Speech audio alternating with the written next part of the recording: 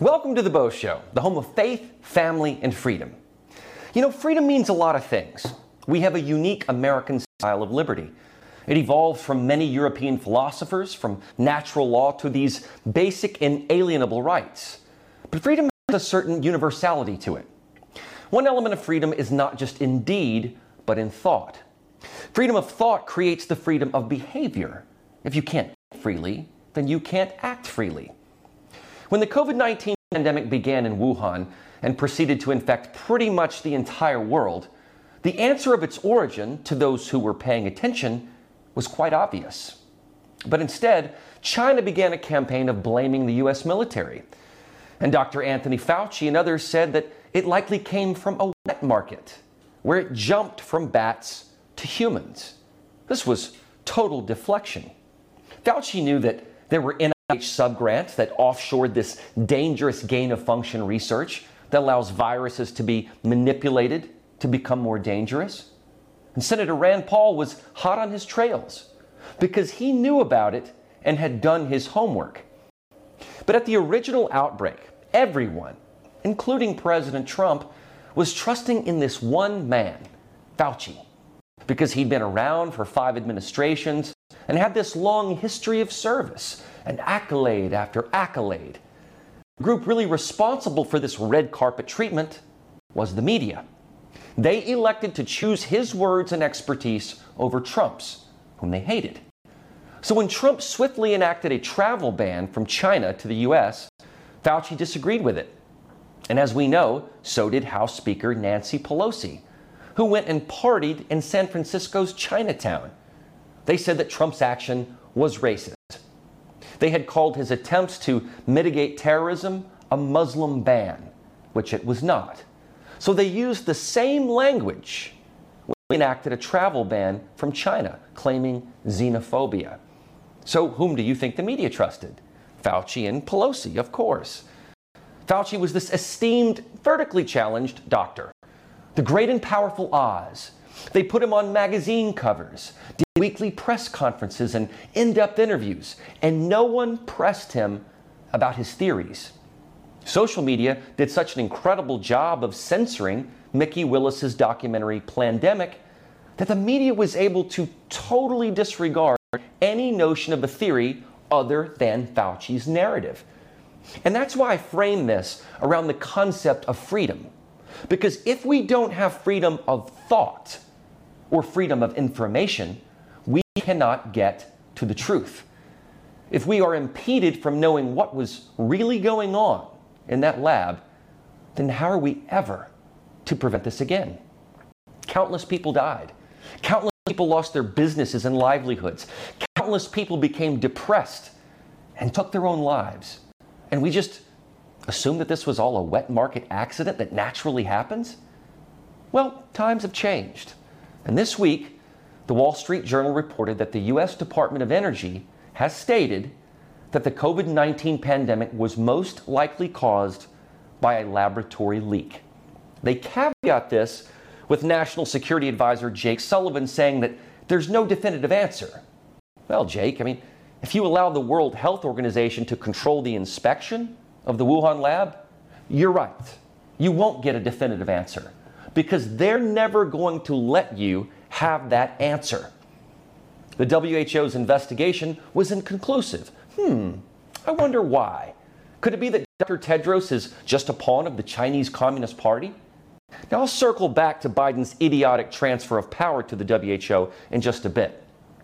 So the Energy Department's new conclusions are found in an updated classified report from the office of Avril Haines, the Director of National Intelligence, which was recently provided to the White House and some members of Congress, according to the Wall Street Journal.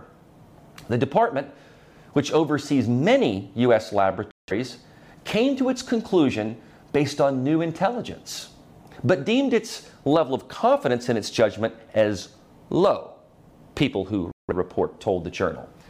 The FBI also determined in 2021 with moderate confidence that the virus came from a lab leak. But the agency came to its conclusion for different reasons than the Energy Department, U.S. officials told the Journal. Other federal agencies disagree. 4 agencies have reportedly determined with low confidence that the virus was transmitted naturally through animals. And 2 others, including the CIA, remain undecided between the 2 origin theories. The Energy Department told Forbes it, quote, continues to support the thorough, careful, and objective work of our intelligence professionals in investigating the origins of COVID-19, as the president directed, but would not comment on specifics to the journal. Jake Sullivan told CNN, quote, some elements of the intelligence community have reached conclusions on one side, some on the other. A number of them have said they just don't have enough information to be sure. President Biden has directed repeatedly every element of our intelligence community to put effort and resources behind getting to the bottom of this question. But right now, there is not a definitive answer that has emerged from the intelligence community on this question, unquote. It's interesting to me that the various agencies in our government disagree on the origins of COVID. The FBI is moderately confident it was a lab leak, and the CIA remains undecided. People with knowledge of the report claim that the Department of Energy's findings do not believe that the lab leak was part of a Chinese biological weapons program. But to that point, I want to bring something to your attention that refutes this. U.S. officials allegedly obtained leaked papers which were written by military scientists and senior Chinese public health officials in 2015 as part of their own investigation into the origins of COVID-19.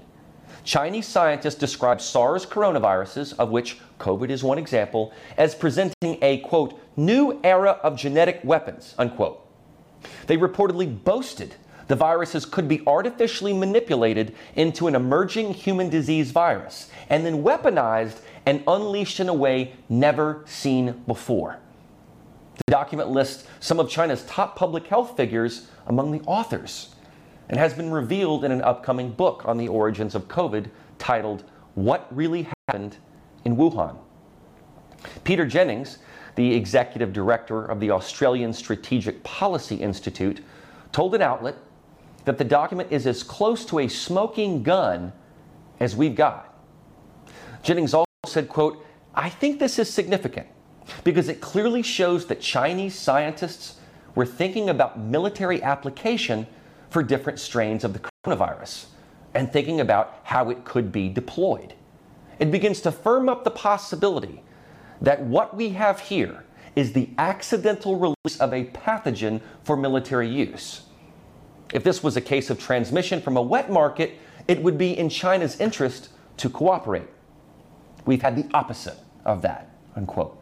So you see why China and the WHO cannot be trusted to investigate this. If it's just a wet market, well, they should welcome the investigation. But no, they don't want anyone snooping around. Whether or not this virus leaked out accidentally or accidentally on purpose, as they say, the origin seems quite clear.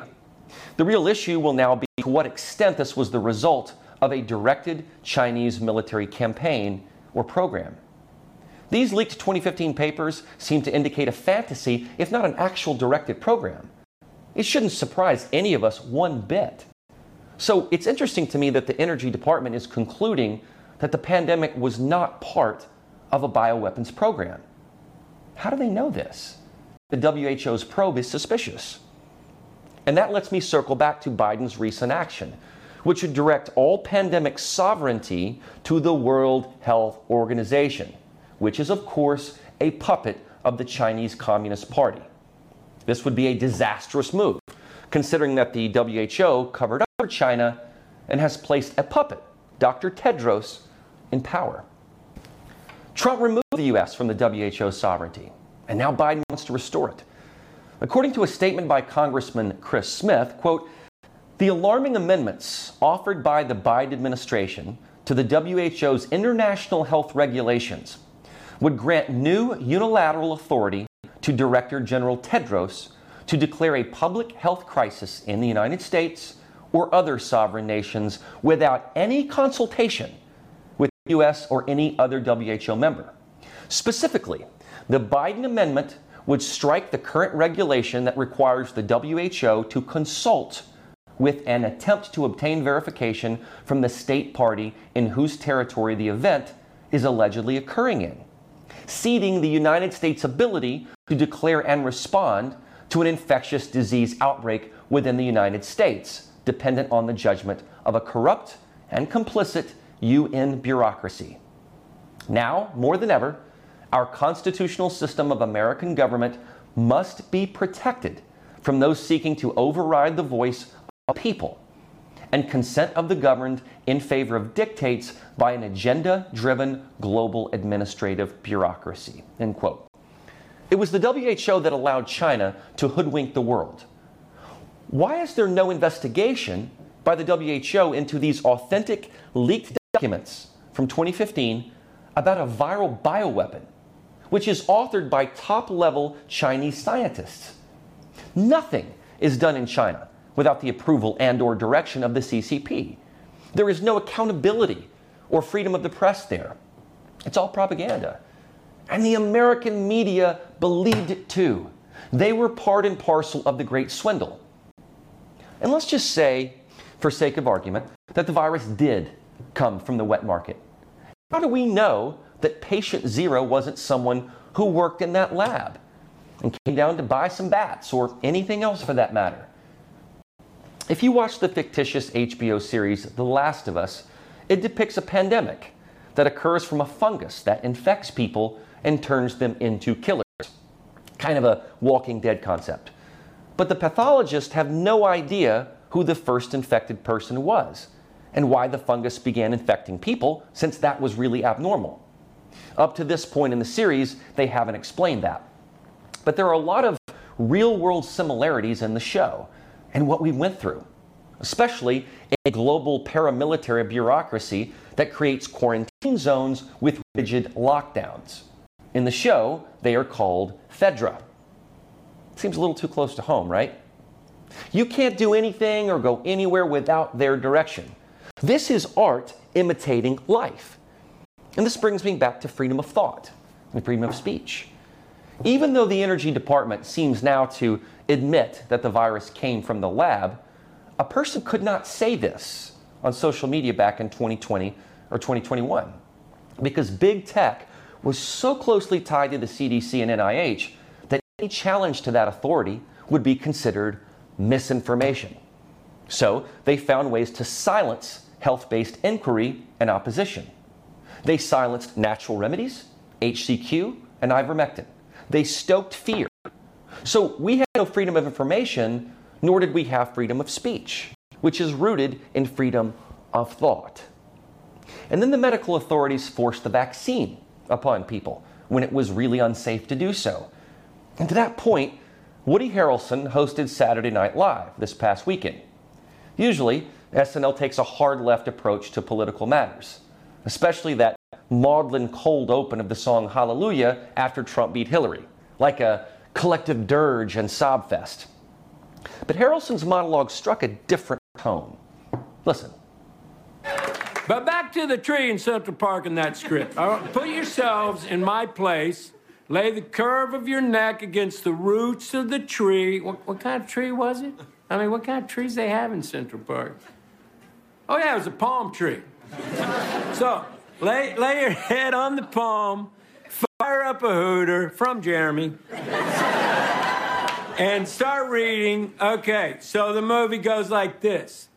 The biggest drug cartels in the world get together and buy up all the media and all the politicians and force all the people in the world to stay locked in their homes, and people can only come out if they take the cartel's drugs and keep taking them over and over.